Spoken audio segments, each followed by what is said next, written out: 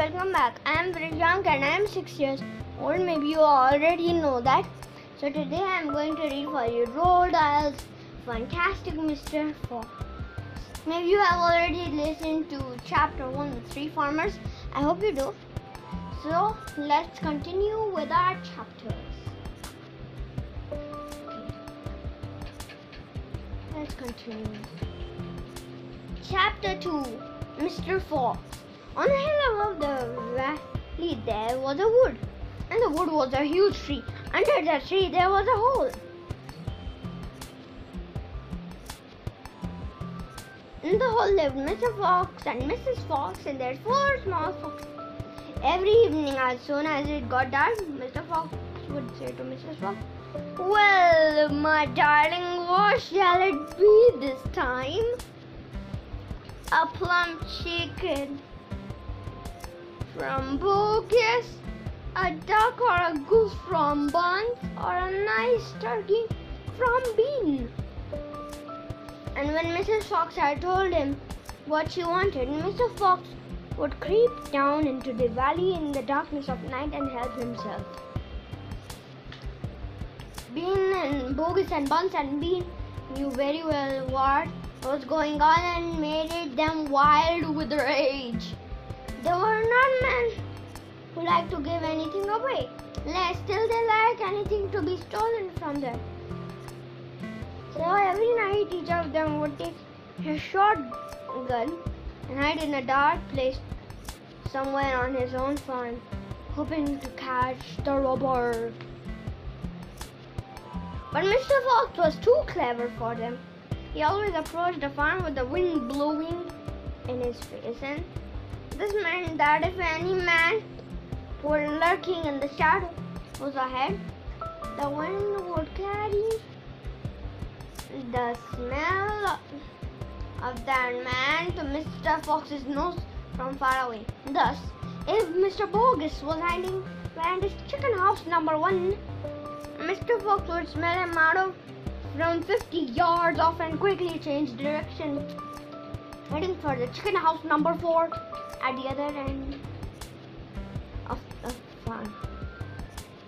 "Dang and blast that lousy beast!" cried Bogus. "I'd like to rip his guts out," said Buns. "He must be killed," cried Bean. "But how?" said Bogus. "How on earth can we catch the blighter?" Bean picked his nose delicately with a long finger. "I have a plan," he said. "You've never had a descent plan yet," said Buns.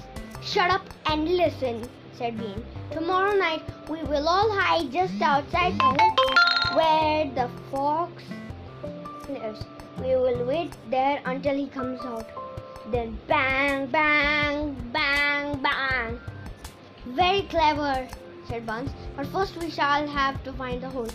"My dear Buns, I've already found it," said the crafty Bean. "It's up in the wood on a hill. It's under a huge tree." Chapter 3, The Shooting. "Well, my darling," said Mr. Fox, "what shall it be tonight?"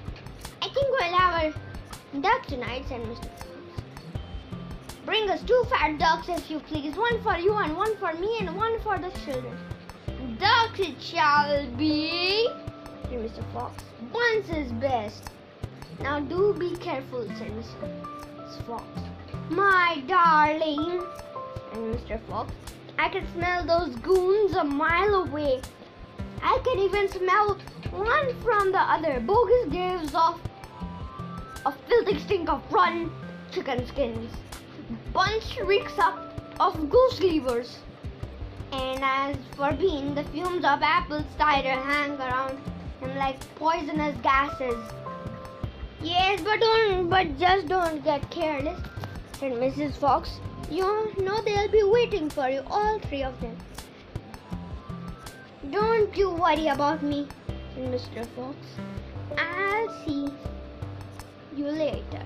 But Mr. Fox would not have been quite so cocky had he known exactly where the 3 farmers were waiting at the moment. They were just outside the entrance to the hole. each one crouching behind a tree with his gun loaded. There was more that chosen their positions very carefully, making sure that the wind was not blowing from them towards the fox's hole. In fact, it was blowing in the opposite direction. There was no chance of them being smelled out. Mr. Fox crept up the dark tunnel to the mouth of his hole. He poked his long, handsome face out into the night. He moved an inch or two forward and stopped. He sniffed again. He was always especially careful when coming out from his hole. He inched forward a little more. The front of his body was not new. His black nose twitched from side to side, sniffing and sniffing for the scent of danger. He found none, and he was just about to go trotting forward into the wood when he heard or thought he heard a tiny noise, a soft rustling sound as though someone had moved a foot ever so gently through a patch of dry leaves. Mr. Fox flattened his body against the ground and lay very still, his ears pricked. He waited a long time, but he heard nothing more. He must have been a field mouse, told himself, or some other small animal. He crept a little further out of the hole, then further still. He was almost right out in the open now. He took a last careful look around. The wood was murky and very still. Somewhere in the sky, the moon was shining. Just then, his sharp night eyes caught a glint of something bright behind a tree not far away. It was a small silver speck of moonlight shining on a polished surface. Mr. Fox lay still, watching it. What on earth was it? Mr. Fox lay still, watching it. What on earth was it? Now it was moving. It was coming up and up. Great heavens, it was a battle of a gun. Quick as a whip, Mr. Fox jumped back into his hole, and at the same instant, the entire wood seemed to explode around it. Bang! Bang! Bang! Bang! Bang! Bang! The smoke from the three guns floated upward in the night air. Bogus and Bunch and Bean came out from behind the trees and walked towards the hole. "Did we get him?" said Bean. One of them shone a flashlight on the hole, and there on the ground in the circle of light, half in and half out of the hole, lay the poor, tattered, blood-stained remains of a fox's tail. Bean picked it up. "We got the tail, but we missed the fox," he said, tossing the thing away.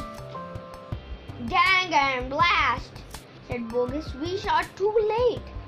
We should have let fly the moment he poked his head out." "You won't be poking it out again in a hurry," Bunce said. Bean pulled a flask from his pocket and took a swig of cider. Then he said, "It'll take 3 days at least before he gets hungry enough to come out again. I'm not sitting around here waiting for that. Let's dig him out." "Ah," said Bogus, "now you're talking sense. We can dig him out in a couple of hours. We know he's there." "I reckon there's a whole family of them down in that hole," Bunce said. "Then we'll have the lot," said he. "Get the shovels."